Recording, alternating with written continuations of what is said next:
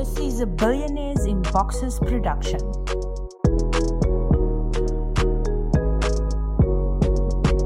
Hello and welcome to this edition of Billionaires in Boxes with me, your host, Phil Palucha, the Digital Business Connector, as always.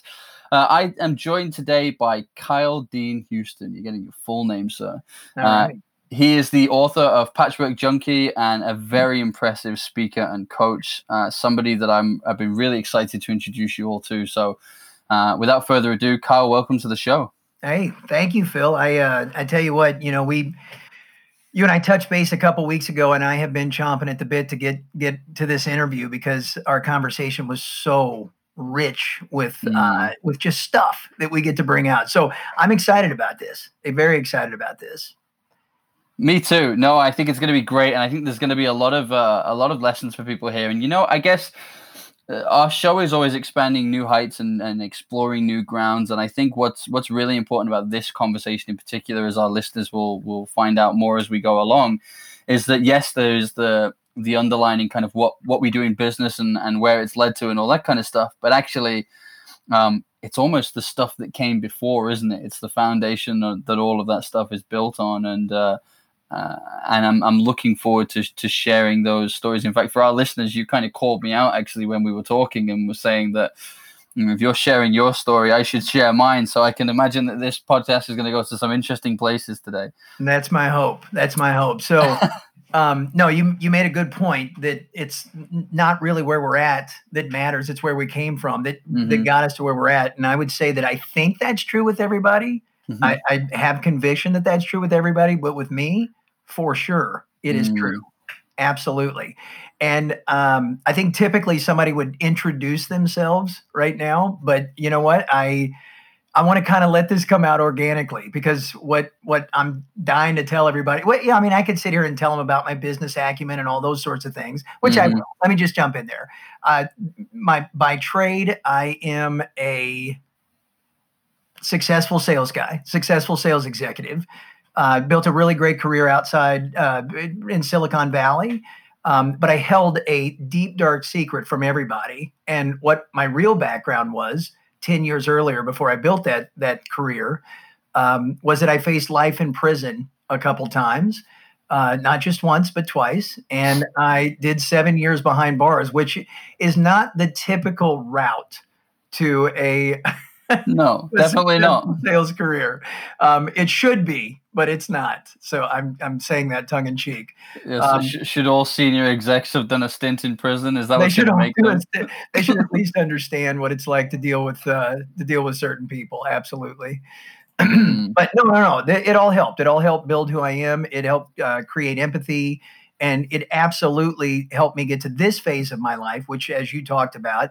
I'm a speaker and a coach, and I've got a message that I completely feel is my purpose in life.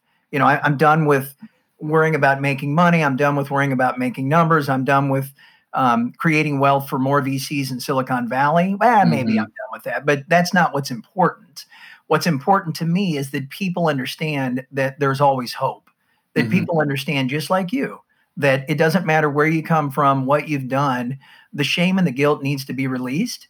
And that ceiling that people tend to put on themselves because they've made those mistakes needs to go away. It needs to go away because you can literally do whatever you want, especially where I'm from. We didn't mention, I think you can tell from my accent, I'm from the States. And we've got lots of opportunity here. I'm sure it's the same way there all over Europe, right? Where you're not held down by your mistakes.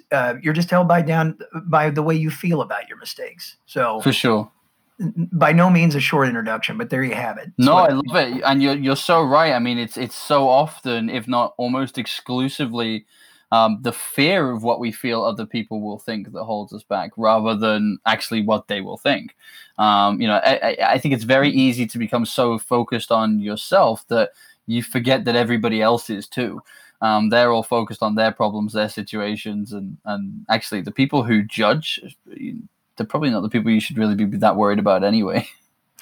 Well, I'll say this. I think that it's all circumstantial, right? It certainly is circumstantial. Had I come out of prison when I was scared to death and walked into some of the VC's offices that I've worked with, some of the firms that I've worked with, and said, hey, I just got out of prison. I'm on parole. Hey, what do you think, man? We're looking for $18 million. Well, the answer is unequivocally no. So there may be some times where you want to pull back the reins, pick and choose how you release the information. But at some point, you need to realize that all of those things that hold you back, if you're ashamed of it, if you feel bad and it hinders your life and becomes an albatross from fulfillment, then you need to figure out how you release that. And it doesn't need to be the world like I did. I felt like the only way for me to ever take my life completely back would be to tell the world and write my book, right? So that there was zero chance I could deny it. There was zero chance I could ever see it. Because it was out there. That's right. But not everybody needs to do that. That's clever. But they need to tell people. They do need to tell people. It's the burden of carrying that stuff around as well is very painful. In fact, I've got to be honest, you just made me panic there a minute ago. You said, I can tell by your accent. And I was thinking, oh no, he's going to ask me to try and pinpoint where his accent's from geographically. No. Like I know, look, you're from the States, I can tell that much, but don't start asking me about regional dialects. I'm going to be in big trouble. No, I'll tell you what, as long as it reciprocates and you don't ask me to do the same, but let me make a promise to you. Shoot. Even people from the States get it wrong. They can't really? figure out where I'm from. Yeah, it's a hybrid from the middle, what they call the flyover states. I'm from a small town in the middle of America, and it's morphed into something that teeters between New York and California. So, but you know what? That kind of really adds to the story, doesn't it? I mean, the fact that you're from this smaller place in Middle America is, and then you've had both extremes. You've had the extremes of the correctional facilities and going to prison, and then you've had the other extreme of being in Silicon Valley dealing with these incredibly successful businesses. I mean, even just one of those alone from where you're from would have made an interesting story. But to have lived both of them is quite something. So for our listeners who haven't yet come across the book, I mean, that's how we originally connected, was over Patchwork Junkie, which I know really discusses this story. You've mentioned about wanting to get that out there to the world. When did you make that conscious decision that was going to be how you were going to do it and that you were going to tell the world this story? Yeah, I know the exact month. It was July of 2017. And I was coming off of a bad partnership. And I teamed up with a couple baseball agents, and we were creating a business that had nothing to do. It was outside of Major League Baseball. Excuse me. And the relationship wasn't working out any longer. Look, we've all heard those stories a million times, right? But I started to realize I'd pulled my wife into this partnership, whether she wanted to or not, because she felt like it was her duty to go down with the ship. And I realized that literally every decision I was making, every fear, every knee-jerk reaction that was coming out of me was literally about my fear that people were going to find out. It was about my fear of money. It was about all these fears that stemmed from my past. And then I started to go a little bit deeper and realized, hey, you know what? Maybe for the last 13 years of my life, every decision I'm making, status, who my friends are, where I work, what car I drive, all of that stuff is to overcompensate for this paralyzing fear that someday people are going to find out. And I tell myself, I'm a proud guy. I'm Kyle Houston. And when I say that to myself, that means something, and it usually quickens something inside me. And I'm done with all this. And that day, I decided I'm writing a book.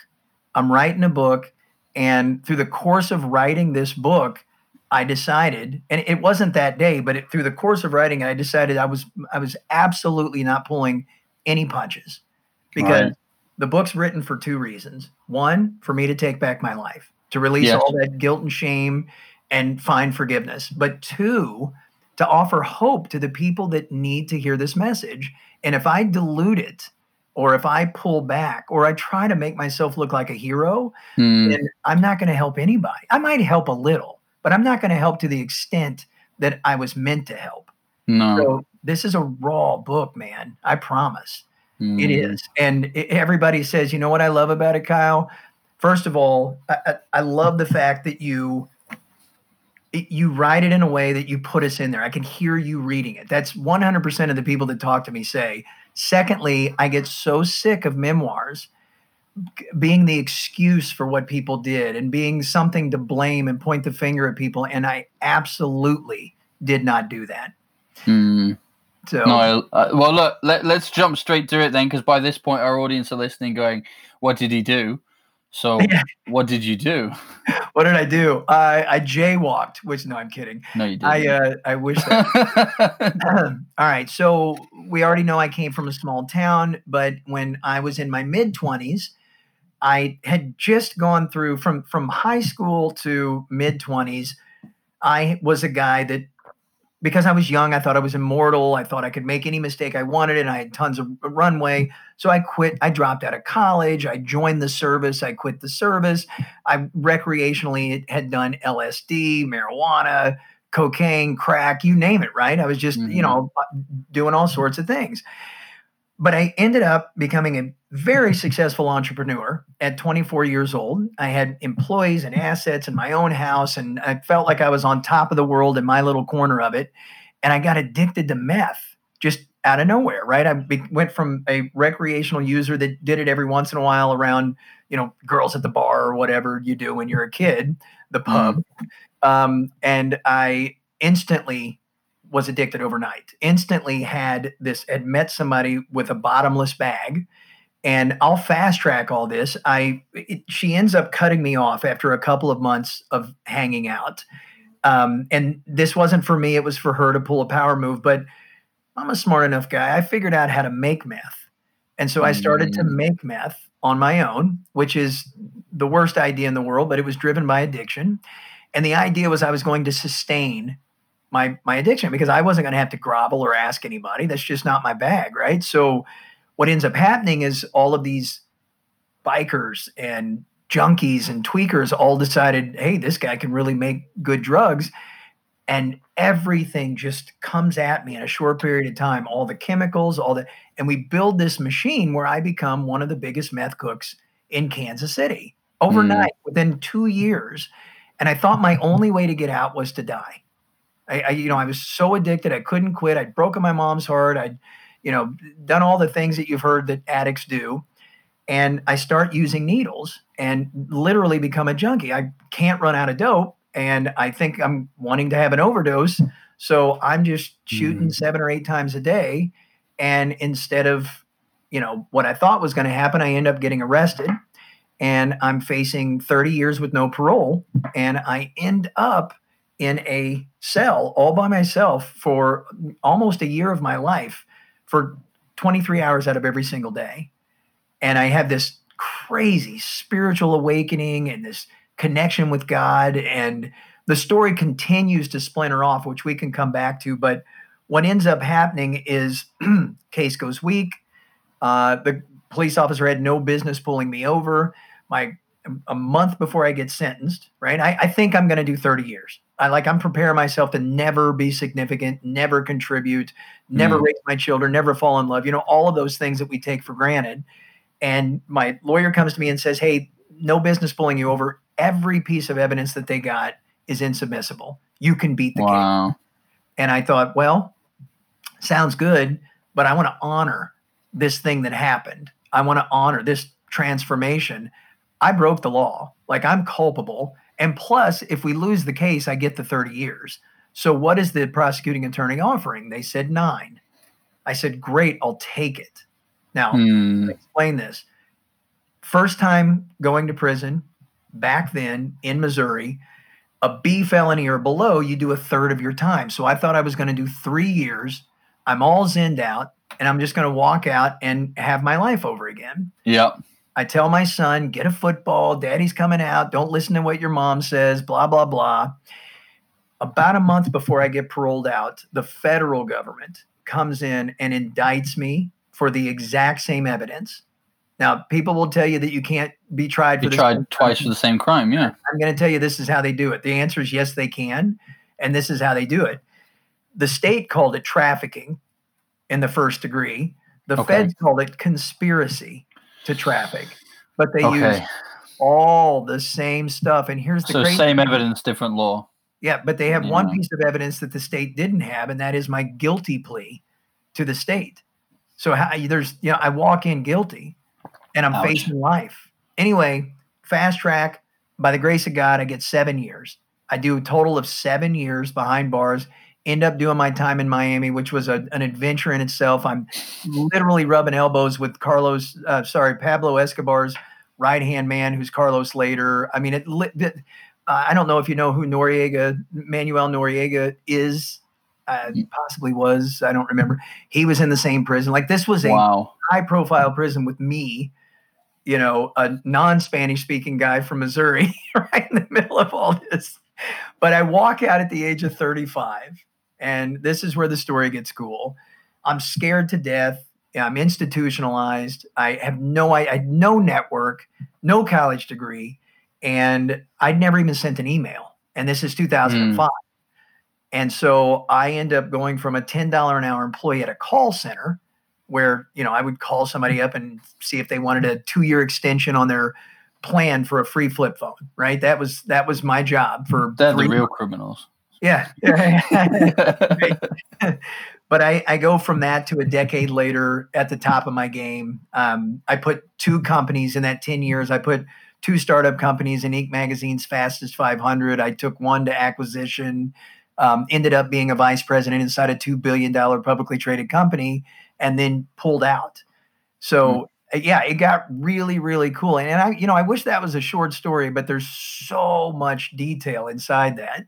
I'm gonna take a breath, Phil, and let you dive in and start picking some of that apart, though. Well, there's a lot, isn't there? And I think this is, there's probably 3 ways I want to approach this. Really, number one is obviously during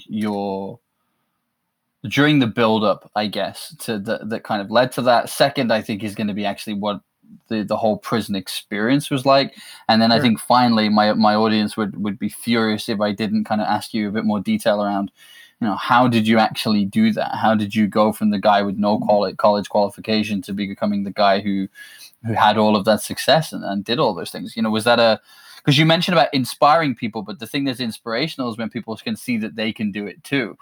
Is Kyle just this amazing being? Would you have been able to do that regardless, do you think? Or did those experiences give you the fire and passion to go and do that? Because let's be honest, you were successful at 24, weren't you? You already had a successful business. So I guess there's an element of this is in your DNA.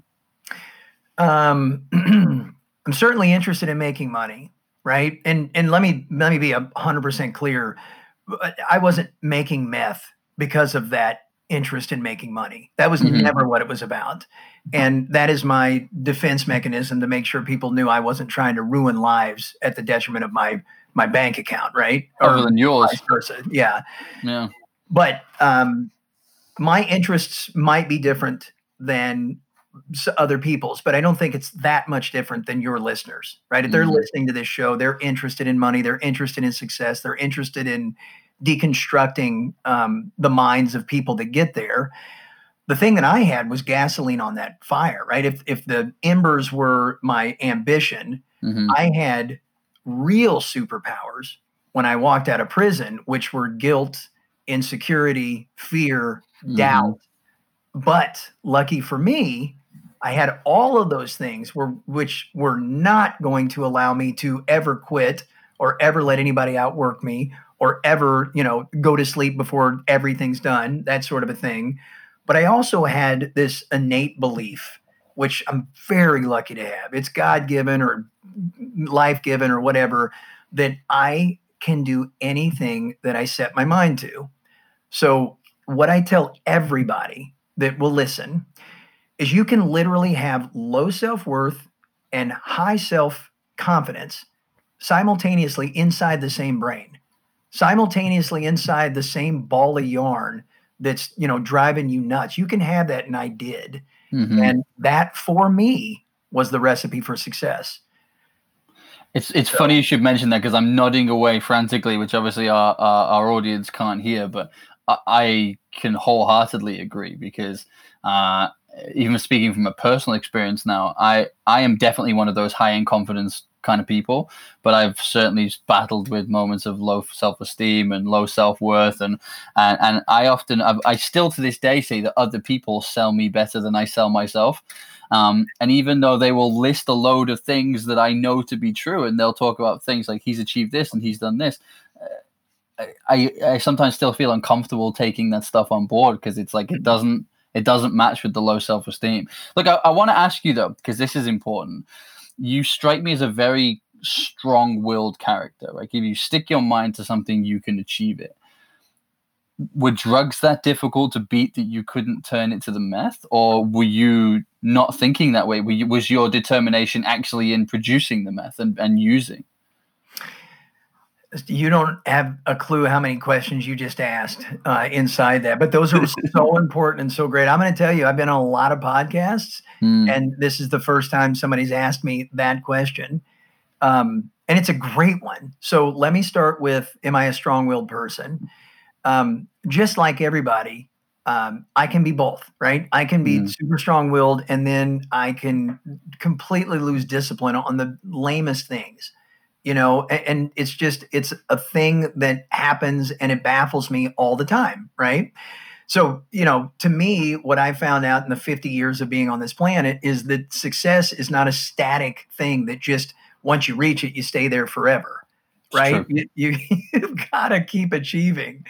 And so if you don't stay disciplined and you don't realize that side of your being, then you're going to be in a lot of trouble.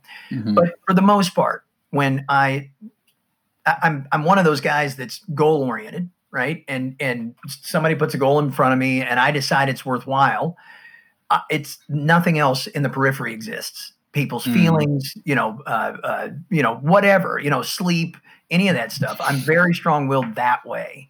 And back to the drugs. This is a critical question.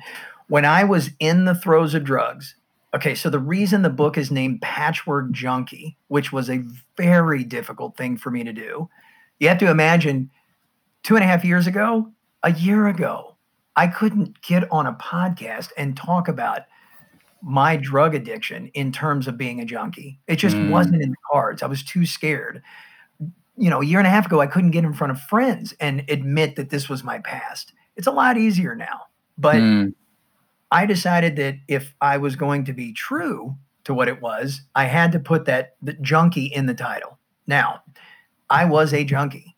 I could not quit then. My mindset was there's no way out. I didn't understand that weakness. I didn't understand why I knew my mom was crying, why my 6-year-old son was across town and I hadn't seen him in 8 months, right? I mean, I was everything a drug addict is. And again, because of that, I thought the only way this is ever going to happen is to die. Now, once I got into prison, once I sobered up and decided I will never, ever use that again, I have never been to rehab. I don't go to meetings. And I hope this doesn't disappoint anybody, I still drink alcohol. And I've never relapsed. The closest I ever came to even thinking about, not a relapse, but just thinking about what it was like to use was when I was writing the book. So really? There's a mechanism, there's a switch inside my brain. I think it exists inside everybody's. I don't want to say I think, I know it does. And when you make the decisions that no longer, it's not an option, you'll never do it, then it's over for me. And I don't know if that's will, or if that's just, a lucky thing to have, because I don't fight. I don't struggle with meth addiction.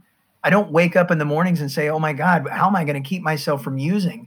And my hat's off to all the brothers and sisters out there that do, because it breaks my heart, because I was like that at one time. So it doesn't seem like willpower when you don't have the temptation anymore. You follow me on that one? Very much so, yeah. So there's I'm trying to remember who it was that said this to me, but I heard this many years ago, that it's almost impossible to change somebody, but to change is the easiest thing in the world.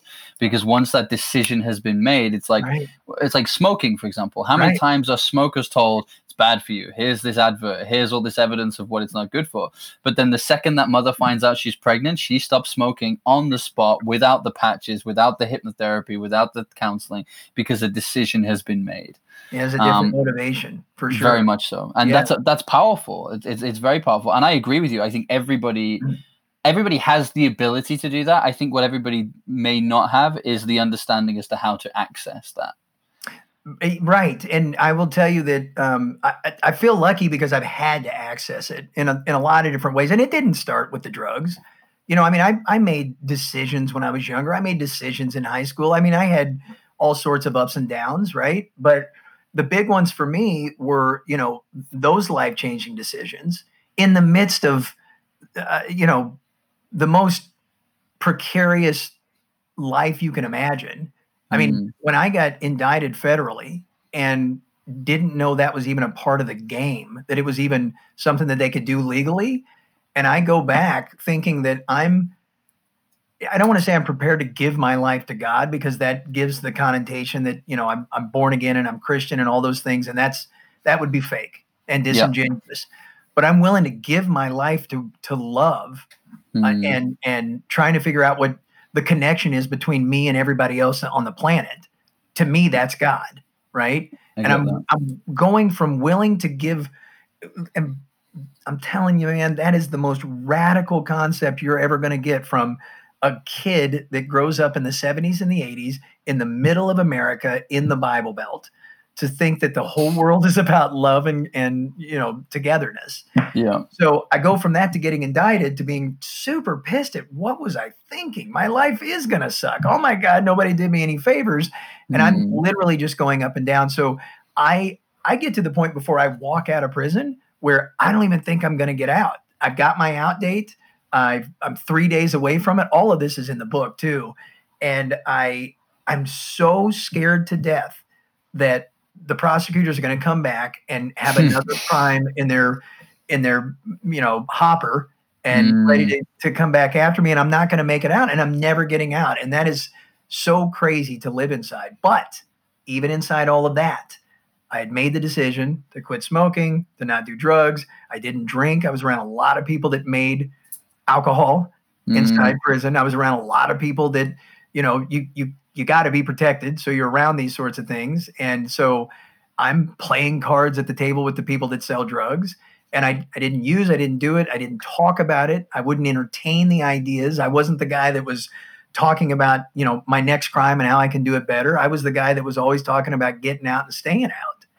So anyway, I went off on a tangent there, but no, I love it. Thank you. And thank you if you love tangents, you're going to love this. Mate, thank you for being so honest. I mean, and do you know what? I do have a question for you. And if it's too emotional, we can always cut this out, right? But I want to ask you, okay? Because you just mentioned about,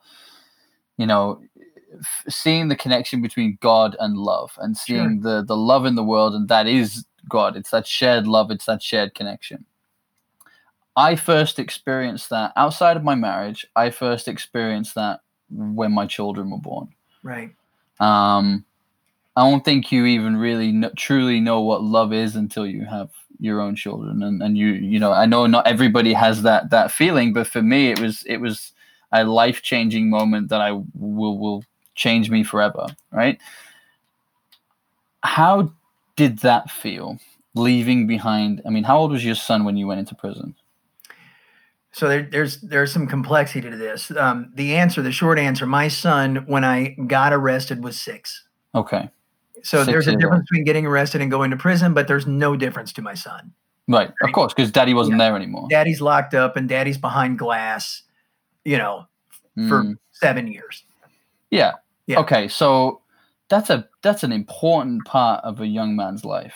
The you weren't there for, and let's call it as it is, because you chose something else. You chose the drugs. You chose that lifestyle. You didn't choose to get arrested, but as you were saying earlier, you kind of thought that death was the only way out of that anyway. So at some point, he was going to lose his father, either for a long period of time or for a short period of time, possibly forever.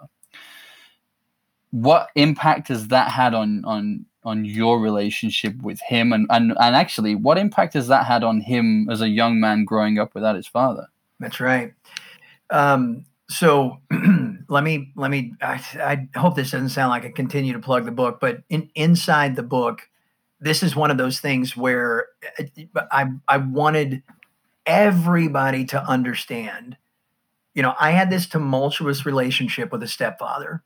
It was abusive, right? By anybody back then, it wasn't abusive. We had different names for it, right? It was impassioned or whatever. But by today's standards, it was absolutely abusive. And I think you can get behind some of that. But for sure. I wanted people to understand that happened to me. And then the guy became really, really cool and became my dad in my late teens. And all of that got patched up. And then I wanted people to understand that I'm no hero because look what I just did to my son. And I made it very clear about the emotional side of it all. I mean, there's this one scene where I have to actually tell him that I've been indicted, and he didn't cry. And that bothered me more than anything because I could tell the tears were there. But I saw this look in his face like, that's the look that he's never going to forget, and he owes me one. And I don't know how that's going to come out. And yes, I'm going to get a little choked up because it comes out in a lot of ways. So you ask me how we're doing now. I can't tell you fully what that did to him. What I can tell you is that all the things that you and I and your listeners can imagine are probably true. He feels abandoned. He feels gypped. My son is so smart and beyond his experience with what his life should have been, that I can see that he feels like his life should have had a white picket fence. His life should have had a happy mom and dad. And he knew all of that stuff. And he should have been a popular kid in school that played sports and da-da-da-da. And it was the complete opposite of that. And he saw that possibility and now lives in this, and he's angry. And so I try my best to stay away from talking too much about the way Dylan feels, but all of that's true. Now, when I got out, Dylan was 13. And by the time he was 14 and a half, he was living with me in California. And, he was a popular kid and he was a 3-sport athlete, but, the damage was done. Yeah. And we loved him and we gave him a family and we gave him all sorts of stuff, but the damage was done, man. So we're working on that all the time. He's 29 now. And we talk all the time, and I love him. And he gets so tired of hearing that. But we're past the point of me apologizing. He won't listen to it anymore. So hopefully that means he gets it. Now, here's something you don't know. I had another son, and he got adopted while I was in prison at 4 years old. And that was like getting your heart ripped out with a rusty spoon. Wow. And I lost 14 years with him. And, the minute he turned 18 years old, he reached out to me on Facebook and we got together. I flew him out to California. I was so happy to see him. And so you lost him from 4 till 18. Yeah. And so this is real collateral damage to my decisions. These are real consequences that are very hard for me I've found forgiveness inside it all. Right. I've gotten over the fact that, people make those mistakes. And if they're good people, they go through this stage where they don't have the right or the authority to forgive themselves. Right. Because who am I to forgive myself? I didn't cause the damage to me, which may or may not be true. I did cause tons of damage to me. Right. I missed those kids worse than they can possibly imagine. Right. But it was my fault. But I have gotten to a point to where I've forgiven that, where I've realized that those choices that I made were done out of ignorance. And of course they weren't, like, that wasn't a part of the equation that I saw that any of that stuff would ever happen. For sure. So I'm in the process of patching up 2 relationships with a 23-year-old and a 29-year-old that are very, very important to me. And I have a 10-year-old daughter and an 8-year-old daughter. I'll make this very quick. My 10-year-old daughter looks just like her mother, who's Colombian, curly hair, dark skin. My 8-year-old daughter, McKenna, looks just like Sean, who was the one that got adopted. And so I find myself, I kiss her and I hug her, and they get the best version of Kyle Houston. but I feel guilty sometimes. Like Sean should have gotten this. And I understand that. again, it's a mixture of emotions that I can talk about all day long, and maybe you still wouldn't get it. But yeah, it's tough. It's really tough. And I've cried, and during the process of writing the book, I put myself in their shoes the best I could. I called them a lot. Sean's reading the book. Dylan probably never will. I was just about to ask if the boys read the book. Yeah, Dylan said he's never going to read it, and I respect it as to why, which it's his choice. It's his choice, and it wasn't written for him. Yeah, it wasn't written as an apology to him.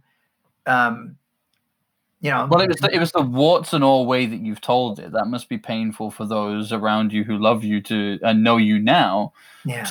To read that. Yeah. Because it is literally taking the most difficult and darkest moments of your life and putting a light on them. No warts and all, no filter, no nothing. It's like, that's right. Here it is, and here's how bad it got. That's right. Yeah. You know what? I really hope you get a chance to dive into it. I certainly will. Because I'm proud of the writing, and I'm the finished product. I mean, just the feedback. Forget the way I feel about it. I think any author thinks their book's pretty cool, right? But yeah, the feedback that I get, it's just, even my sister, who quasi lived it with me, she read the book and was like, I didn't know. And she's very religious, very staunch Christian, right? Mm-hmm. And she loves this book. And by the way, there's, I think, 265 F-bombs in this thing, right? So it wasn't, I didn't pull any punches. And my biggest demographic right now is soccer moms. And they all really just, interesting. Yeah. They first question, how's Dylan?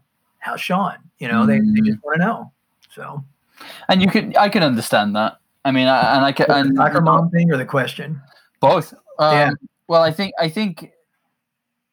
you can see how well you've done. So you can see that you took those pieces and you built a foundation. Now, whether or not you were open to talking about that foundation for a long time, that's almost a separate issue. The point is that you didn't reoffend. You didn't go back into that line of life. I don't know what they are, but the statistics are pretty horrifying about the reoffend rate, especially for somebody who spent that length of time in prison, especially meeting with the people you did. I mean, let's be honest, it would have been very easy for you to go back into a similar line of work when you came out with the connections that you've just made on the inside. So I disagree with that. Oh, really? Yeah, I disagree with it. I mean, look, certainly. Well, I've never been inside, so I'll bow to your better judgment. Well, I think when you understand what's going on inside my head, I think you'll understand how difficult it would be for me to go back to that environment. So here's what I would say. You're right. The recidivist. Yeah. Anyway, it's a tough word. Anyway, the amount of people that reoffend that come back in, it's in the 80 percentile within the first 5 years. And so what I never have ever done, and I never will, is subscribe to statistics. Yeah, they don't apply to me. Okay. They just apply to the people that listen to them. Right. So I don't care about that. I actually have a saying that in the rock, paper, scissors of life, the human will beats statistical probability every single time. And that's what everybody needs to understand. Hey, don't steal that from me. That's a direct. No, I like it. But when you understand, I went into prison. So accidentally, let's just use that word. I accidentally got addicted. Mm-hmm. It wasn't a far stretch for me to bump elbows with those people because I was doing recreational drugs. Yes. Like I was that kind of a guy that liked to check out the wild side and then come back home. I just love that. Right. Yeah. Okay. Yeah. And let me tell you something, it helped me with startup companies too, by the way, because I just, plow through things and don't pay attention to rules, but legally. Anyway. Legally. Yep. But, I go into prison and I'm facing life twice where I feel like I'm never going to come out again. I'm scared to death, right? That's my motivation. We talked about pregnant women quitting smoking. That's my motivation to never do meth again. That's my switch. Plus, I come from a decent environment. I come from small town values. I come from good people that know your mom and your grandpa's first name, that sort of thing. So it's unnatural for me to go back into that environment. It's only natural for me to come out and be around the good people that are ambitious and want to work. So to me, because I had my head screwed on straight, it's different than the guy that's from the hood or from the trailer. He almost had no other option, did he? Who just went in, and his dad and his uncles and his brothers and his entire neighborhood's in there, right? That's natural for them to go out and commit more crimes. I tell everybody, I don't understand how a kid can go in at 18 years old in his formative years, come out at 30 and not go back. I don't see how they have a chance, because everything they learned about status and what matters and power and, identity all happened in that 12-year period of time from 18 to 30 while they were in prison. Like, that's the miracle, not me. Like, I'd be a total piece of what if I went back in there. Like, I could have made a mistake and offended. Like, that was easy to do. That was hard to walk your paper. But for me to go back and commit another crime or cook dope or use again, not me, man. No way. No, that makes a lot of sense, because it's a lot about the circumstances, isn't it? And I guess, you just summed it up pretty well. That wasn't the stock that you came from. That's right. Yeah. Thank you. I mean, thank you that wasn't, right? Yeah, no, absolutely. No, you're so right. You're so right. And I don't know what the reaction was, but obviously you've mentioned your sister has now read the book and has a greater understanding of kind of what went before. But, it sounds like you were pretty blessed that you still had a family there who hadn't kind of washed their hands of you at that point. That, you came out and you did have that network around you to welcome you back into that community, because let's be honest, there are very many people that will never go near a particular location again or their family again. And I think about where I grew up, and like I think about, I don't go there. I don't go where I grew up, and I don't go where I grew up because I find it very difficult for me to differentiate between what I was and what they knew of me as a child and who I am today. Like, for me, those are not the same person.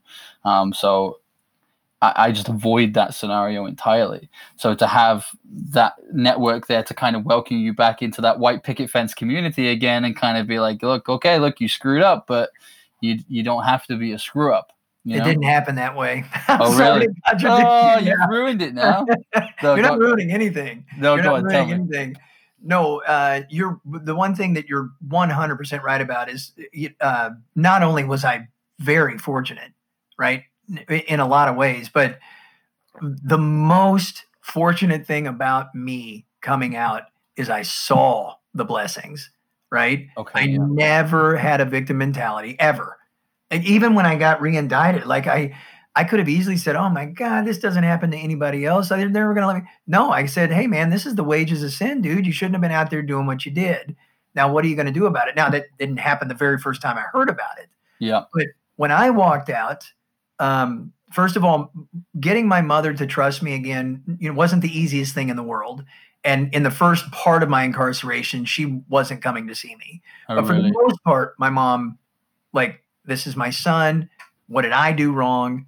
And, that's another relationship that gets thrown out inside the book, which is just crazy. But when I walked out, my sister and I had just rekindled our relationship like 3 or 4 years before I walked out, because we hadn't talked for like 10 or 15 before that. Wow. So we had these weird relationships. And my sister, she was my biggest fan, and she would do anything for me. But walking out wasn't. There were times where I felt like going back would be so much easier. Like I entertained, like there was no place for me in the world. I would love to tell you that the first 3 months of my life, I was just like I am now when I walked out, and none of that was true. There was so much internal, like loneliness, because nobody got me. Not only is there no place in the world for me, this was my mindset, but nobody understands me. Nobody, not the people in prison. I just spent 7 years. Those people didn't get me, right? Now I'm outside and I'm more comfortable with the people inside than I am with and people in the offices that I worked in, they didn't understand why I didn't know Excel and why I didn't know Word, but it drove me to go home and become an expert in that stuff, right? But it wasn't the white picket fence community. The other thing that I was blessed with was I didn't go back to Kansas City. My mom, my sister, my stepfather had died while I was in prison. Very sad story. It's in the book. And everybody had moved to St. Petersburg, Florida. And so I get out of Miami and go to St. Petersburg, where I don't know anybody other than my family. Fresh That's start. a blessing. To your point, right? I didn't have to walk back where my identity was whatever it was as a child. And that was fortunate for me. And then I got some opportunities that I made happen out in San Francisco, and I'm clean slate, brand new dude, and I'm out where nobody knows me. Best thing that could ever happen to me. Yeah, I can relate to that. I really can, and I admire that a lot, actually. So thank you for sharing. I think that it makes a lot of sense, because it's funny, isn't it? Like when I think about reoffending and things like that, like it's quite often for me, it's like, how can you put people back onto the same streets where they walked, where people know that reputation? Everybody there knows who you are, what you did, and makes assumptions about who you are. And let's be honest, they say that past behavior is the best predictor of future behavior. So if people look at you and think this is who you were, then their assumption is actually that this is who you are and are going to continue to be. And it sounds like that fresh break and that fresh location gave you the ability to say, it's up to me, kind of it's a blank canvas, isn't it? It's up to me what I put on this now. Yeah, it's a combination of all the things we talked about and more. I think the general consensus with people, and I hope it changes someday, right? But I think the general consensus is they just did 7 years, 5 years, whatever it is. They've been offered tools. Now it's their decision. If they go back out and reoffend, they're stupid and that's their fault.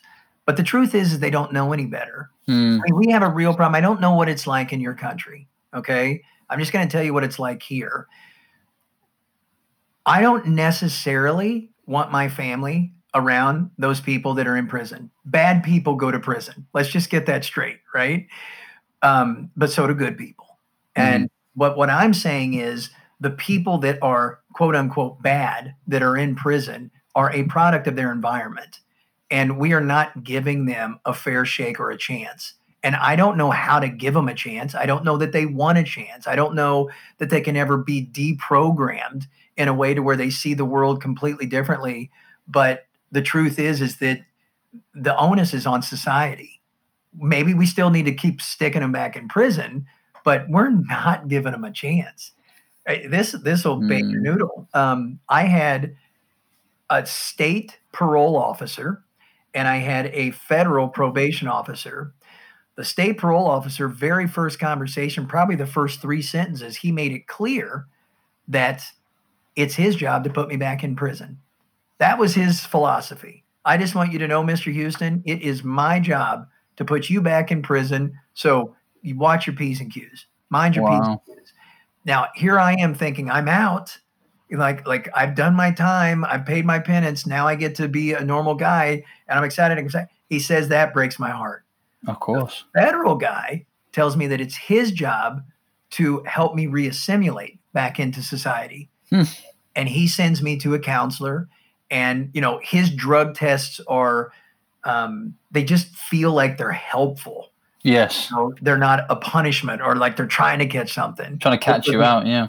So I sit there and I think, my God, and oh my, I'm a proud person. I wanted to buck the system. I wanted to tell that guy to go F himself. I wanted to do all those things, but I couldn't imagine if I didn't have manners and wasn't raised around those people, what my reaction would be like. Just take me in now. So I don't see how you ever keep anybody out that is, has grown up in that environment. It's just a really bad system. And we're going way into the weeds on this stuff, but it's just, I don't know. It cropped up and I thought I'd but you're right. You are certainly right. I mean, I it's the same this side as well. So I actually know a number of people who have done relatively long stretches and then have done something stupid to get themselves put back inside because they couldn't acclimatize once they came out. I mean, I remember one guy said to me, He was waiting for his trial date. They hadn't remanded him. He was waiting for his trial date, and he was going to go back inside. Like, he knew he was going back inside. And I said, like, what have you done that for? Like, you've only just come out. And he's like, dude, I have a crappy job. And if I miss my job for like a day, they're going to send me back anyway. I'm staying in a bed sit. Like, I have nobody. I have nothing. I'm miserable. It's damp. It's cold. At least inside, I get 3 meals a day. I know where I'm sleeping, and my mates are there. And it was like, you know, he doesn't want to be outside. He wants to be back in there. So I'll tell you what he did as well, because it was a really stupid thing. Because the sole intention was to go back to prison. He took a big 2x4 out of a skip, and he threw it through a fish and chip shop window, just this big plate glass window, set the alarm off, and then sat there outside until the police arrived. He just did this with the sole intention of going back inside. That was, I think, the moment that really struck me, when I kind of realized that the system isn't doing enough to kind of rehabilitate people and really help them kind of, you know, we have things like restorative justice here, where you can kind of go and do like community service, depending on your crime, but you can go and do community service for other victims of crime, sometimes for even the victim of your crime. Like, if you rob their house, like, you can go and do some painting and decorating and some gardening for them. Like, that sounds like a bad idea. Yeah, it's like not like exactly. I was like, I don't want the guy that robbed my house painting. No, but this is my point. I was like, I can't see how this is helping either of these people. Like, you're taking that person back to the very worst moment of their life, this really dark place where they had to go and do that. And you're also bringing the person who has caused so much heartache and stress and anxiety to the victim into their home. Like, I can't see how any of this is a good idea. But this is all part of this, you know, helping them to make amends so that they're a better human being, so that by the time they get out there, they've paid back their crime and they can now focus on rehabilitation. But it doesn't sound like on either side of the pond we're doing a great deal to actually facilitate that. No. I mean, I lived it, right? So I can tell you firsthand. I mean, it's the system literally, and it's not designed to be this way, but you've got convicts on one side that are, everything is a game. Everything is a con, right? I mean, they're trying to get over on you. They're trying to steal your pens. They're trying to steal your staplers, whatever it is. If you're a counselor, if you're a counselor, you're trying not to look like a sucker. So you're always staring them down, right? And then you get a guy like me that really doesn't belong on either side of that fence, that comes in, and I hate to say a victim, but I'm a circumstance or a consequence of that system. So people, it's impossible with the way it is for anybody to encourage self-worth or self-esteem or pride, right? It's the only thing they're encouraging is this, whatever friction they've got between each other, they're encouraging that to exist and potentially exacerbate that, right? If you hate me because I'm a counselor, I hate you because you're a convict. And so that just continues to feed off itself. Right? You're a liar. And it's crazy. It's crazy. And it doesn't help. And you take a guy like me and, you know, you've asked if I was strong-willed, and you asked a couple other questions, and, you know, I'm not the dumbest guy in the world. And, you know, I think I can work these things out, and I walk out thinking I'm better back in there. Right. So that's deep. Yeah. Look, I have to ask you, when and what was it that kind of helped you sort of find that passion for business again? You know, you've come out, you know, you're feeling like maybe I'm better off inside because nobody understands me, sort of in here or out there. Actually, you know, nobody really understands me anywhere. When did that change? You know, when did you find that thing that you thought, you know what, I can do this and I can really make a go of this? Yeah, I can make it really, really simple. When I felt like I had purpose, when I felt like I had meaning at a business, that's when it all changed. I mean, when I was at the call center, I was a number. They're just chewing people up and spitting them out, right? It was a horrible job. You're getting hung up on all day long. And they know that if they're going to hire anybody to sit in that seat, it's going to be convicts or, you know, teenage pregnant mothers or what, you know, they're going to extort some demographic. Sure. And so when I went to a company called The Moorings, you may have heard of it. It's a British company. It's the biggest yacht chartering company in the world. Okay, cool. And so I went there and I got put in charge of the boat shows, the trade shows that they did. And that was my thing. like the way the way everything looked. People had their water, and now I had purpose and meaning. And the crazy thing about it is that I'm a 35-year-old guy, right? So when people ask me, like, break down, how did you become successful?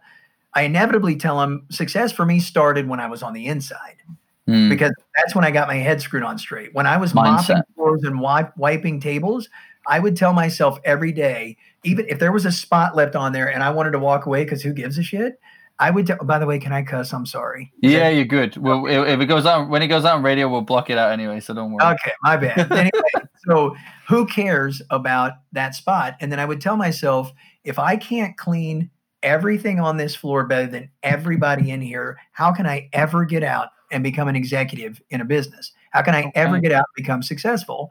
And so that's where my mindset started. But once I got out, it was all about literally humility and being able to see my opportunities. I didn't have 500 opportunities. I didn't have 50 opportunities. I had 1 or 2. So they weren't hard to see.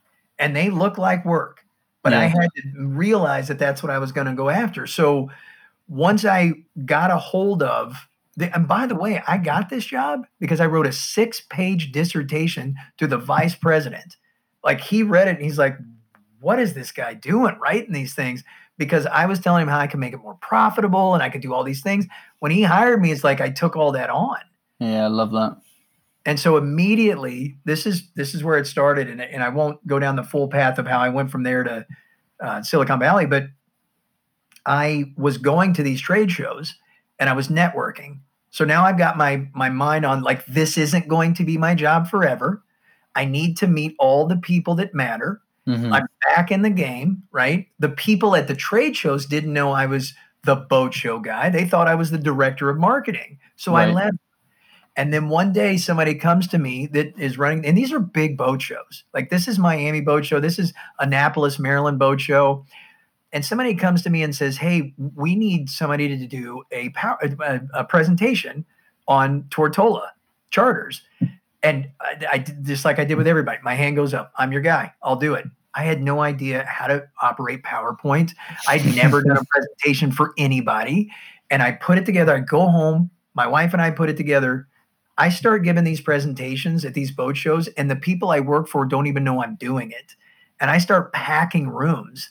Like, they don't have enough seats, and people are sitting on the floor to listen to these presentations, and I'm paying attention to how they laugh and, what gets people to do this, and, when do they raise their hands? And I teach myself how to do presentations, which literally boiled into my skill set that did all the other stuff. I love that. You just mentioned 2 things that are very close to my heart, but you mentioned a lot, actually, but 2 things that are very, very close to my heart. Putting you to sleep, Phil. So I'm glad. Man. No, I'm loving it. We could make this like a Joe Rogan style thing. We're going to be here for 4 hours. Buckle in, guys. Stick the coffee on. No. So number 1 is that it starts with mindset. Like, I am a firm believer in that. Like, you can give somebody all of the tools to be successful, but if they haven't got the right mindset, it's not going to work. Or if it will, it'll be very short-lived. It's these people that have like an instant spike of success and then it all falls apart again. It's because, like you said, like, once you're there, there's a maintenance thing. It's like spinning plates. It's the ability to understand. It's the ability to be agile enough to grow while being determined enough to keep going day to day with what you have.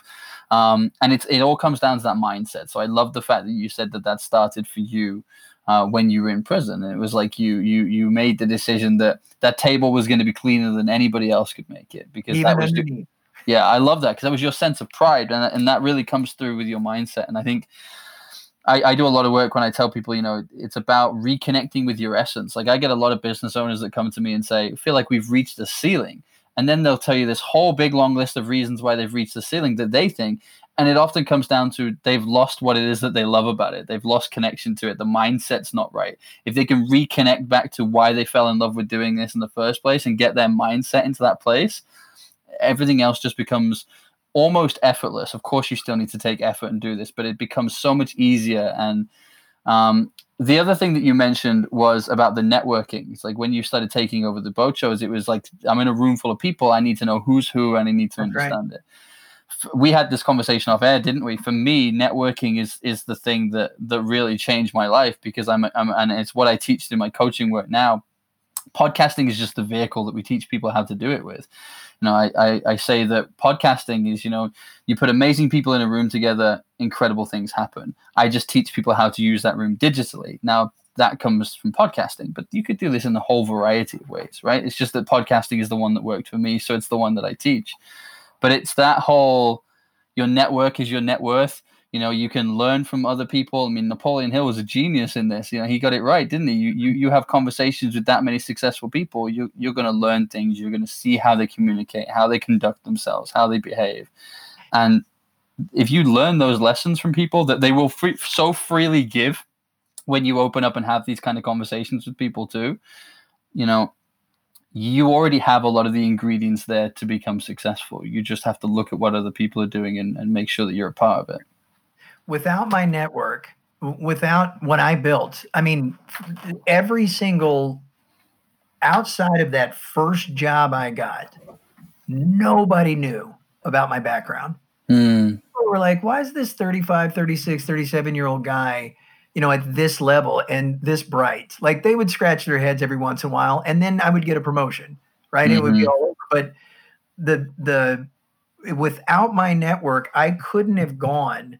I literally leapfrogged from business to business to opportunity without a resume. I had my resume, and there was some BS in my resume because I couldn't talk about the 10-year work history gap. Yeah. But I literally just networked. I literally just had people, hey, I want to talk to this guy. Can you tell him what you think about me? And they would. I love it. I was blessed to have him in there, but they believed in me. And then those people would say, hey, if this guy vouches for you, let's see what you can do. And I mean, that climbed all the way from a inside sales guy to eventually I walked in with a resume for my last vice president's job, but I had the job. All I had to do was show up and have the resume in my hand because of the people that had said, this is the guy you need. And this was a situation where I didn't even ask for it. Like somebody, the CEO at the time had called a friend of mine who, had his master's, his MBA from Stanford, and he had an undergrad from MIT, really, really bright guy that thought a lot about me. And then the CEO of the company calls him up and wants a reference for a different person. And as he's telling him about what the job is, he said, you need Kyle Houston. And that's how I started getting my positions. So network was everything. If you want to know how I got around background checks, network. If you want to know how I climbed the ladder, network. If you want to know how I learned everything I could, network and Google, right? Yeah, so Kyle, you're speaking my language because I say the same thing all the time regarding network. It's like people say to me, how did you end up speaking on that stage, on the other side of the world? How did you end up with this opportunity? How did you end up at board level at that age? And every single time it comes down to networking. Now, I caveat that and say it often comes down to networking through podcasting. So it actually does the two together, but it's still networking. It's still people buy people. And that's the one thing that no matter how complicated business comes with algorithms and data and digital and all this kind of stuff, the people making the decisions sat in that boardroom are still human beings. They still like to do business with people that they know, like, and trust. They still like to have that personal impact. So if your industry has any form of personal relationships, which I would imagine most, if not all industries do, networking is the key to that success. And I'm not talking about networking here because we've all been to them. I'm not talking about those awful networking mornings where you turn up and you get 2 minutes to pitch who you are and nobody's paying any attention to what you're saying because they're so busy thinking about what they're going to pitch during those 2 minutes. You stand up, blurt out a load of nonsense, and then having a coffee afterwards, you just play like Russian roulette with business cards and see what's going on. Like, that's not networking. That's just bunking off work for the morning. Well, I'm sorry to interrupt. Go ahead. No, you're right. I'm just saying. So that's like bunking off work for the morning. And actually, when we're talking about networking, we're really talking about, looking at somebody and who they are and really kind of wanting to have a discussion, not to sell them something, for them to sell you something, just to have that shared experience of, you tell me about you, I'll tell you about me, and if we both learn something from this conversation, then we've both earned, haven't we? We've both grown. Well, so mine even went deeper. I mean, you're absolutely right, spot on about literally everything, especially when you go into those networking groups and they have a mandate to introduce you to two or three people. That those aren't real introductions. That's not real. Like when you've got loyalty and you've exchanged currency of trust and you've been in the trenches with somebody and that person's a part of your network. Mm-hmm. When you've actually built something with these people, right? And I mean, this is what I've told everybody that's ever worked for me. So I mean, the one thing we didn't get into is that I grew these incredible sales organizations from scratch, 2 of them in a row, right? And I would get young guys, not everybody was young on the team, but I would get these young guys and I would coach them through what their network means and what loyalty means and what showing up every single day means and what not burning bridges means, because everybody helps everybody when they respect and like you. Mm-hmm. They can't help it. Oh, you need some help? You got it. If they're worth it, right? There's selfish people out there. And so you're not going to necessarily get that with podcasts. But what you do get with podcasts is a wider net for sure. And if you're accomplished like you are, Phil, and people realize that, then they're going to make the right introductions or they're going to put you in front of the right people and all that's great. Sure. When you have literally grown a company from 1.5 million to 14.1 in a year with the vice president of engineering, right? And he sees how hard you work and you've had a couple beers with him. Now you are real allies, and that's the currency. That's the sort of thing that I don't want to say collect, but if you can garner those kind of relationships, then it's your fault if you're not successful. Yeah, that's so true. But it shows you how many people burn their bridges along the way, doesn't it? Like it always amazes me. It's like you've just destroyed a relationship that's taking you so long to build up, and in the matter of sometimes just minutes, you just completely ruined it. For what, right?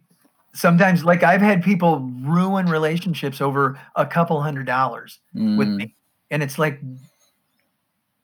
I mean, we've done so much together, really, and it's like, I just can't believe it. And I'm talking about people that have bought millions and millions of dollars worth of product from me, and then I just don't understand it. I don't understand it ever.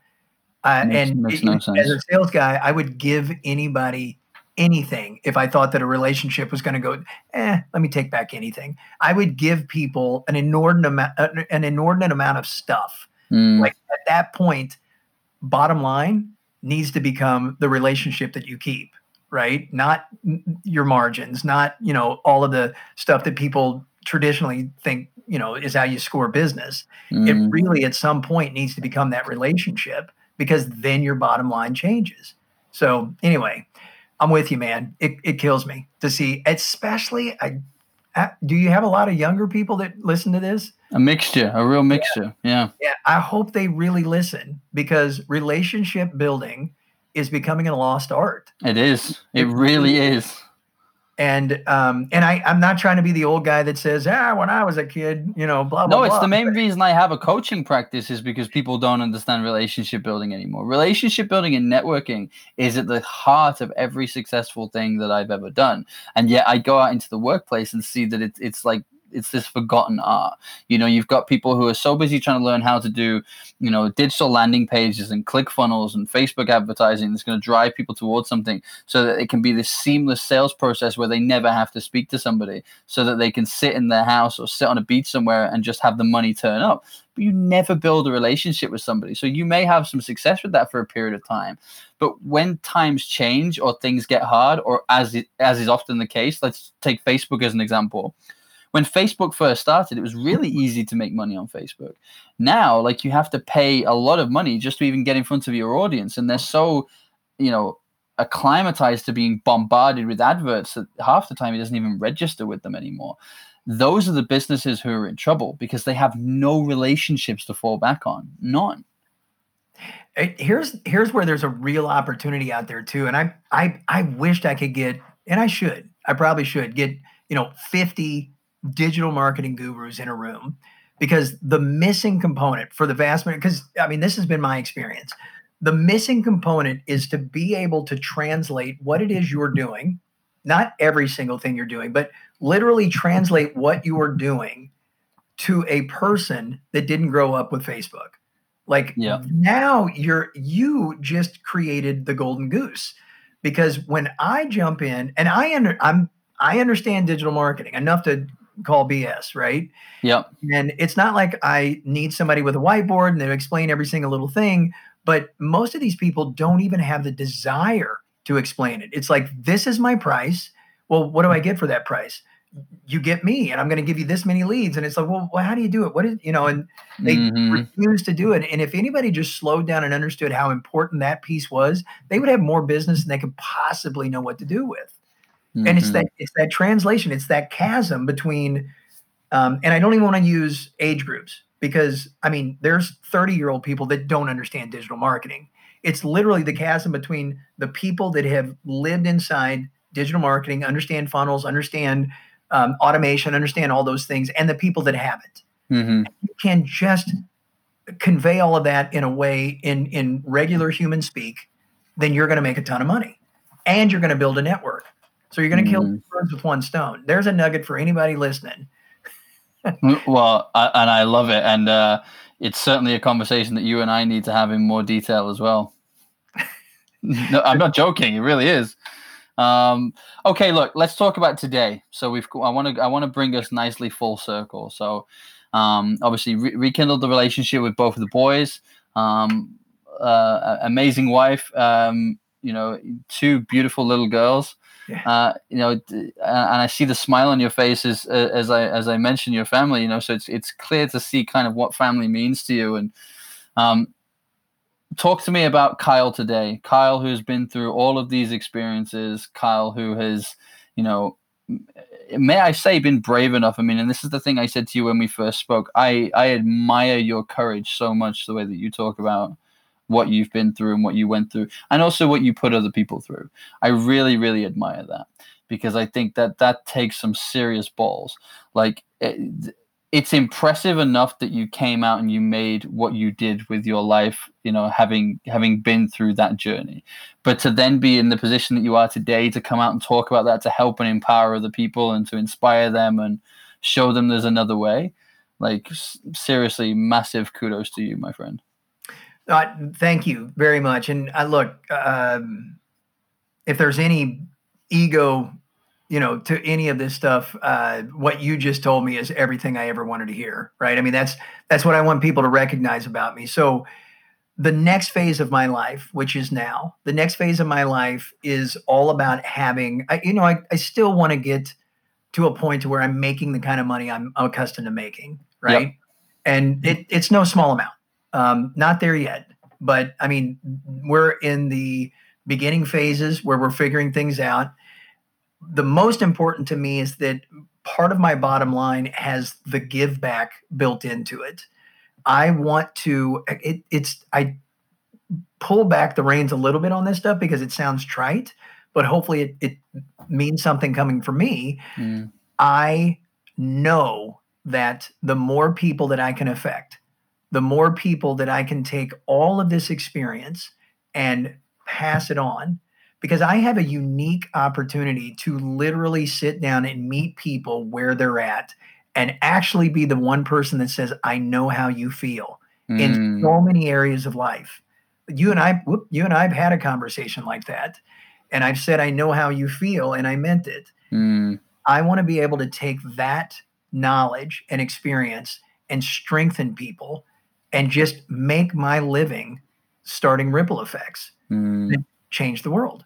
And you're doing that already, genuinely. So, some of my listeners have been listening to me for a number of years now and kind of knew what I wanted them to know about kind of most aspects of my life. But as you mentioned earlier, you've been hearing me talk much more about the fact that I didn't have the greatest start when it came to my childhood. There was suicide attempts, there was domestic violence, I was in and out of the social care system, and we've had that discussion. And I genuinely want to give you this credit on air. You are the reason that I'm much more au fait with talking about this stuff, because look, and I still have a long journey to go. I haven't had the cathartic exercise of writing the book and being able to kind of get all of that down, although it's something I'm seriously considering.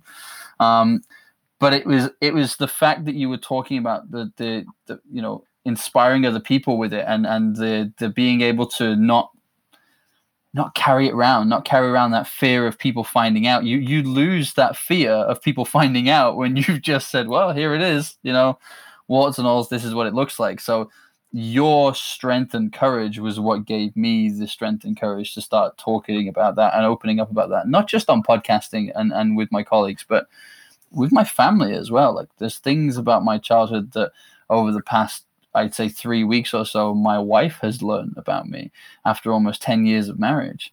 Because it wasn't something that I wanted to revisit, but I was revisiting it through, how could I word this? If I ever did revisit it, I was revisiting it through victimize. I was throwing myself a bit of a pity party. It was like, oh, why didn't I have the nice childhood? As you mentioned with your son earlier, like, why didn't I have the mom and dad that got on and the white picket fence, and like, why couldn't I have that? And that was the way that I used to look at it. Now I look at it and say, actually, I want to tell other people who are in that position or who have come from that position, like, there is a way out. Like, I love the life I live now. Like, and I'm still just building. I'm still a relatively young guy, but like, I genuinely, like, I adore what I have.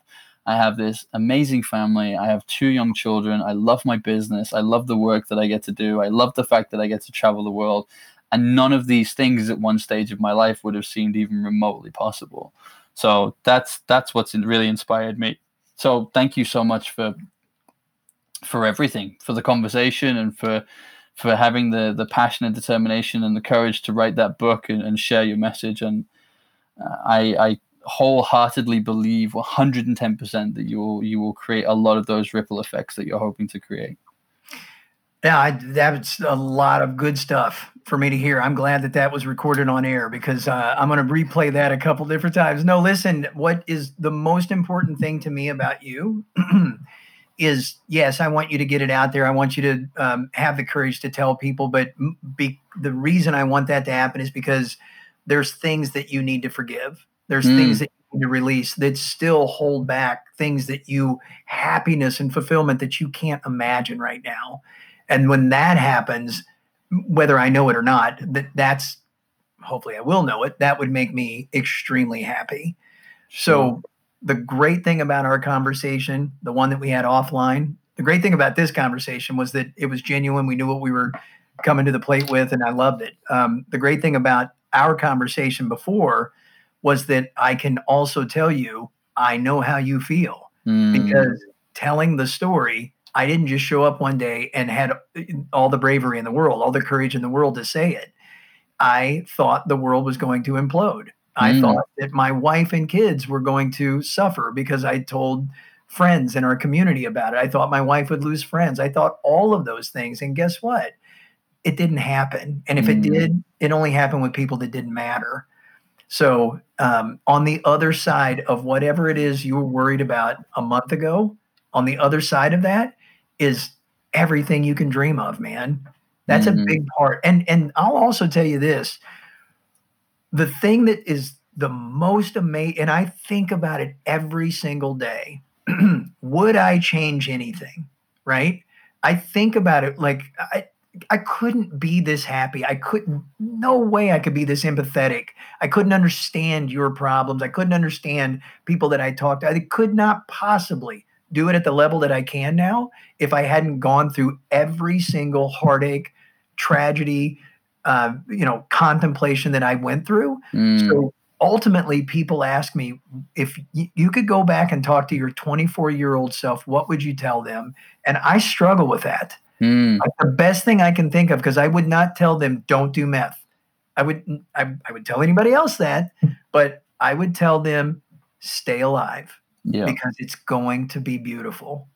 Like, that's the one thing I would tell my 24-year-old self.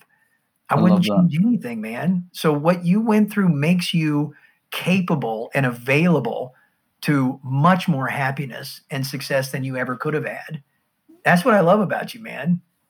Thank you. Honestly, that means a great deal. And actually, when you're saying that, I'm thinking about my kids. I'm thinking about the relationship I have with my children, and I often think that the relationship I have with them is because of the lack of relationship. Yeah, well, like when I was younger, like even things like what we'll talk about networking, so we'll combine the two. Like I didn't have a relationship with my father, full stop. And like you, as we discussed off air, I had a very abusive stepfather who pretty much just used me as a punch bag for the years that he was in my life, and we didn't rekindle. In fact, I'm not sure I'd pee on that guy if he was on fire, to be completely honest. But you know, he's not my favorite person.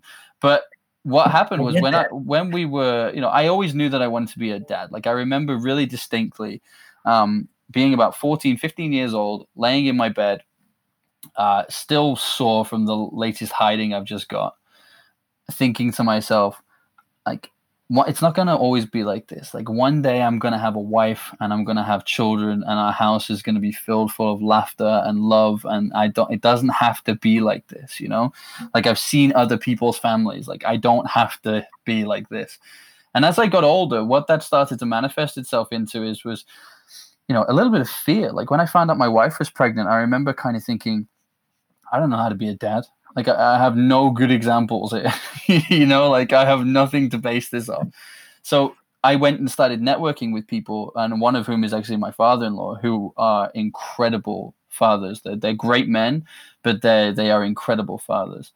And my whole purpose of networking with them was to learn from them. I wanted to see what made them great fathers. What makes it that children of different ages, some that like my wife are now adults, who will say, I had the best dad in the world. Like my dad was amazing. And it was like, okay, how do I do that? Because I want to do that for my kids. My kids deserve that dad. So how do I do that?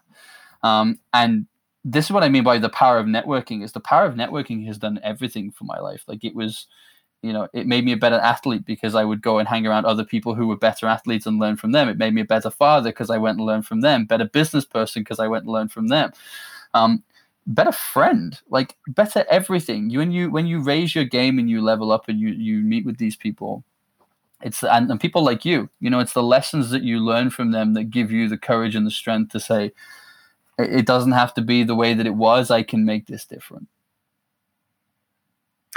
I sit there. I mean, I'm just sitting here thinking about my daughters. I was listening to everything you said, but how critical, even before they were born, that it was for me to have children. I mean, and look, I hate articulating it this way, but they get a phenomenal daddy because of how much I screwed up with their brothers. You know, and because of the way I was treated as a kid and because of all these different things, but it culminates into something amazing. And I want to be I keep saying den mother, but it's a troop leader for my girls, Girl Scout troops. And it really isn't what guys do. And, but I want to. Why not? Bad. Yeah. And so I am. And I went and I said something the other day in front of all the girls, and it was a little deep for a bunch of 10-year-old girls, but my girls got it. And I just look at how they interact and how confident they are and how just they're in control of their emotions, you know, and it's something that I don't even have at 50. And I take some credit for that, and I love it. I do. So hopefully I'll raise little girls that really start a ripple effect and change the world in some way. But that's my goal. By the way, I do want to tell you this. I'm the best father and the worst father because last night it was just the three of us and they wanted to do homework and all I wanted to do was listen to 80s rock and roll and see if they could guess it all. So I'm a bad father that way, but luckily they keep me on task. It's funny. My children are both homeschooled, and my wife and I have a very different way of educating them. Like she is a godsend when it comes to this kind of stuff because she's much more the kind of teacher. But the funny thing is, like, with my wife and I are both very different as well. You know, she's done like an accountancy background. She worked for, you know, her country's version of like IRS. So she's kind of come from that background. I'm kind of like, oh, I avoid those people.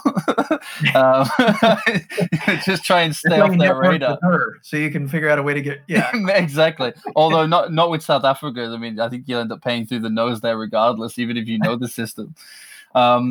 But she's phenomenal with their education and kind of getting them to where they are. And then where I really come in with this, and it's the part that she wants me to play, and it's the part that I enjoy playing the most, is I'm kind of teaching them the entrepreneurial stuff. Like I'm teaching them to be creative thinkers. I'm teaching them to question things and think outside the box, and face fear and be confident. And 100%, and be don't be afraid to ask questions. I mean, the amount of people who don't. This is the thing that always baffled me. It's like when we talked about before about burning bridges. That's one that really confuses me. Another one is not asking questions. Right. Like the people who just. They'll nod and say yes, even though they think I haven't got a clue what's going on. But they're so embarrassed about, I don't want to be perceived to be dumb or stupid or like I wasn't listening. Whereas, like, the greatest things that have ever happened in my life was just being able to say to somebody, hey, how did you do that? Like, how did that work? Like, well, what? I don't really understand what you mean by that. Can you just rephrase it? And you learn so much more. And every day is a school day, right? Which is ironic because I got kicked out of school 3 times. So maybe that's not the greatest example, but I use the saying a lot that the day I stop learning is the day I stop earning. And I really stand by that because, this is why I love doing the podcast, because I get to learn something from every single person. I hope I give them something too. I really do. And I'm learning like this one golden nugget at least from each person. But if I do that 3 or 4 times a week, can you imagine how much I've grown as an individual by the end of that year? No, I know. And you know what? With COVID and being isolated and all that other stuff, I get all of my interaction, not all of it, but I get the vast majority of my interaction now this way. Yes. So I'm constant. And by the way, you do drop lots of nuggets, and I can't speak for everybody else, but I've learned a lot by listening to you. So I just told you before we started that I've been kind of stalking you now. You've become a fan. I love it. Yeah. But I totally lost my track of thought. What were we talking about?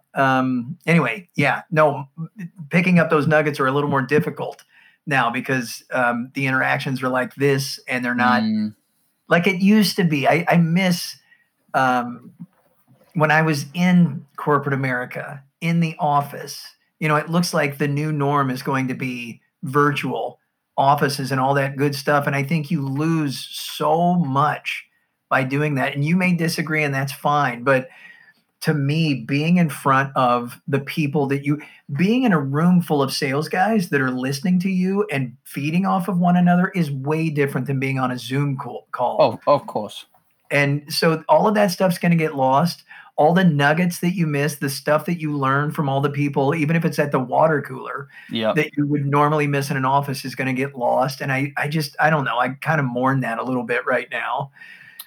I think that my opinion is that there actually needs to be a hybrid model. So I actually came from a commercial real estate background. So I've been kind of looking at this from a physical location kind of perspective. Like, what's going to happen to these big business parks that employ thousands and thousands of people? Right.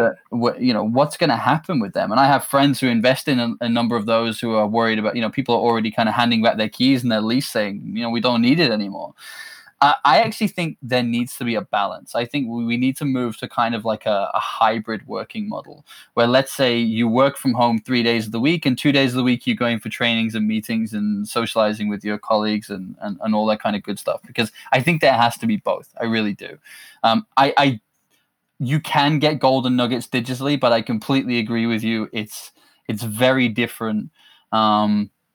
You know what it is? I'll tell you this as well. And this is using a slightly bizarre scenario, but I did a talk the other week for a group of educators. So it's kind of university leaders, college leaders, high school, and some elementary school.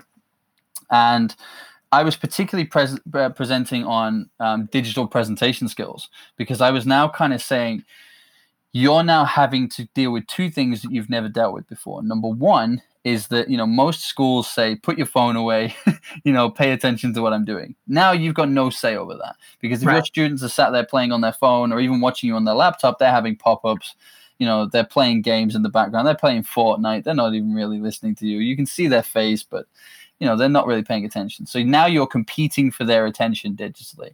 And I don't know if you've watched Social Dilemma, but given that there's like an extremely lucrative industry designed to capture your attention, that's a lot. I've seen it twice, once with my kids. Yeah, well, yeah, isn't it I'm a amazing about it? Yeah. Yeah, me too. I mean, and you learn so much from it. But even if you just kind of look at the fact that there's this billion-dollar industry that is designed to capture your attention, you're going to have to factor that in when you're trying to educate people moving forward. The second thing that I pointed out, which is relevant to business as well, is the emotional intelligence. It's the inability to read the emotional intelligence, the facial expressions. Like you said with your sales team, if you're talking to them and everyone else is getting pumped up and motivated and that one person isn't, you're going to spot that person isn't. And you're going to be able to have a conversation with them and see if do they need some additional support? Are they just not feeling it today? Do they have something going on at home? All of that stuff that makes a great manager a great leader, that's just become a million times harder digitally. Well, and another thing you have to understand, my background's in startup, right? I mean, and in startup, it's never 9 to 5. No. Right? And you really need to, especially when you're launching a product. When you're launching a product, the sales guys need to overhear what the engineers are saying and what's going on in production. And like, you can't keep everybody in the dark. It's the opposite when you're in startup. Everybody needs to know what's going on for the most part. And you're going to miss that digitally. It can't be siloed, can it? Everybody has to be matrix. They all have to be plugged into each other. Yeah. I mean, if there's a way to digitally do that, then I'm on board. Like people that would just knock on my door. I always keep the door closed because otherwise people just walk. But the people that would knock on my door and come in and take 15 minutes that worked for me, I would change the entire week from that 15-minute conversation. Like I would hear something that's going on. I would realize that the sales team's disgruntled or worried about the blue instead of the black or whatever it is. And I could just converge on that and fix it before it would be a problem. And they could learn things that would help them sell. I would walk out of my office and I would tell somebody, hey, the next time you talk to this guy about that, here's the best way to overcome that objection. And 4 people heard me say that. Right. So now they're off and running. They've got their own ideas. They've got to, you don't get that digitally. And you need it with startup, especially when you're selling widgets. When you're selling tech, if it's all high tech, maybe it's different. But not when you're manufacturing something and there's a widget that you're going out and selling that can actually break. I worry about that. I worry about, I don't worry, but I think people need to factor that in. Business isn't all just business. Like it's different. Commercial real estate is different than, making something that goes on. Of course. Tractor, right. It's just completely different customers. It's a completely different interaction. It's a completely different environment and culture inside the office. It's all different. So I don't know. I worry about that. Now we're just talking about crap. I'm sorry. No, you're absolutely. Listen, you're absolutely right, and I think people do need to be aware of this, and and I think they do need to really kind of think about themselves, because I think I'm seeing a bit of a divide at the moment. I'm seeing the kind of the nomadic types, the Tim Ferriss 4-hour work week types, right, versus the industrial revolution types. I want to work from a beach. No, you got to work from an office, and there doesn't appear to be very much in the middle, but we've kind of all been thrust into this environment where we work from home. And let's be honest, nobody's really happy, because the nomadic people can't travel, which is kind of why they had that nomadic lifestyle in the first place, because they're all stuck. And all the people that want to be in an office are finding the frustrations of how do you juggle educating your children at home, not being in the office? How do you juggle your meetings? And it's been a really fascinating time. But I think you said you worried about it. I'm quite excited to see what comes from this, because I think this thrust us into a time when it has to evolve now. Here's the thing that drives me bananas, is that of course all the people in cubicles want to stay at home, of course, right? But I promise what they're not seeing is everything that we've talked about with networking, everything that we've talked about advancement. I mean, the way I went from, literally zero to hero in a 10-year period of time is being around the right people and listening and hearing and catching nuggets. And I mean, when I walked into the first startup company that I went to, I didn't know what ROI meant. Okay. You think about that. This is 2006. And I didn't know what ROI meant. It was not a term that had ever been used. So that will put me where I was. Now, I was pretending that I knew all these things. I would hear this stuff and I would go home and Google it, or I would talk to somebody more about it. And within a year's period of time, I was the director of North American sales and I knew everything. And I was talking like an MBA from Stanford. So you're not going to get that when you're isolated in a silo, to your point. And that's the part that doesn't bother me, because that doesn't necessarily affect me. But I think the people that are chomping at the bit to create a world where everything's digital and they can work from a beach and they can do all these things and they're separated, don't realize what they're giving up. There's no such thing as a free lunch. So that's what ends up happening. And ultimately, what ends up happening is the customer experience suffers, the product suffers. And so I hear that you're excited. I'm excited to make sure that, voices like mine are being gotten out there, right? Because I want to make sure that people think that through. And they have to. I'm about a completely digital world.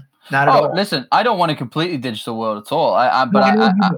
But like I said, I think we're probably going to get closer to that hybrid model, and that kind of excites me more, because being somebody who has had a lot of success through the medium of podcasting, I've been 10 years now podcasting, over 10,000 hours of podcast, and I've already seen the change in attitude towards it from when I first started to now. It's like everybody knows what a podcast is now. Like when I first used to invite guests onto a podcast, it was like I was inviting them for a police interrogation. It was like, how did you find me? What do you want to know? Why do you want to know these things? Who's going to be listening? And it's like, dude, I just want to have a conversation. That's funny. I never would have thought about that. That's funny. Oh, it was completely different. Like everyone was really suspicious. Well, I should imagine, especially if you're talking to vice presidents or CEOs, right? Because you're the media to them. Yeah. And what are you going to print? Exactly. I mean, that's the thing. Like, I got to figure out how I phrase everything. But it's like, what questions do I want to ask? I was like, well, I kind of just want to have a conversation. And they're like, oh, this is like, send me a list of questions and I'll get it approved by PR. And it's like, what? No, just come and have a conversation. I understand it. That's the reason I don't thrive inside $2 billion publicly traded companies. They bore me. They just move so slow. Like turning an oil tanker. Yeah. Yeah. Listen, Kyle, this has been amazing, and I'm sure the listeners have really taken so much away from this. Thank you for being so generous with your time. Thank you as well. Yeah, you're most welcome, brother. And thank you for sharing your story. I really appreciate it. So talk to me quickly. How can people find the book? How can people get involved? How can people talk to you as a speaker, as a coach? Where would you like them to come speak to you? Yeah, no, thanks. So let's talk about the book really quickly. You can get it on Amazon, Barnes & Noble, or it's Barnes & Noble. And I was going to say you can go to my website for a personalized version, but I can't necessarily. I think the shipping was probably going to be a little too tough for your listeners. So I think Barnes & Noble and Amazon's your best bet. You can get a hold of me. My website is KyleDeanHouston.com. All of my handles on Facebook and help me out, Pinterest, are KyleDeanHouston.com. Or you can email me simply at Kyle@KyleDeanHouston.com, and I answer all my emails. And I get a lot of them these days. So, and I am anxious. Anybody that does get the book, I am anxious to hear what the experience was like. I love that because that is the reason I wrote the book. I love that very much. Kyle, you've been an absolute gent. Thank you so much for your time. For our listeners listening on Inspire Radio, welcome. And obviously on the Billionaires in Boxes Network, really hope you've all enjoyed this and taken away so many golden nuggets. We'll have to get Kyle back again, I'm sure. In fact, I second this. Anybody who reads the book, please let me know, because I'd also be very interested in hearing your thoughts and your experience on this. So until next time, take care of yourselves and we'll speak soon. This is Billionaires in Boxes, empowering 1 billion entrepreneurs, one podcast at a time.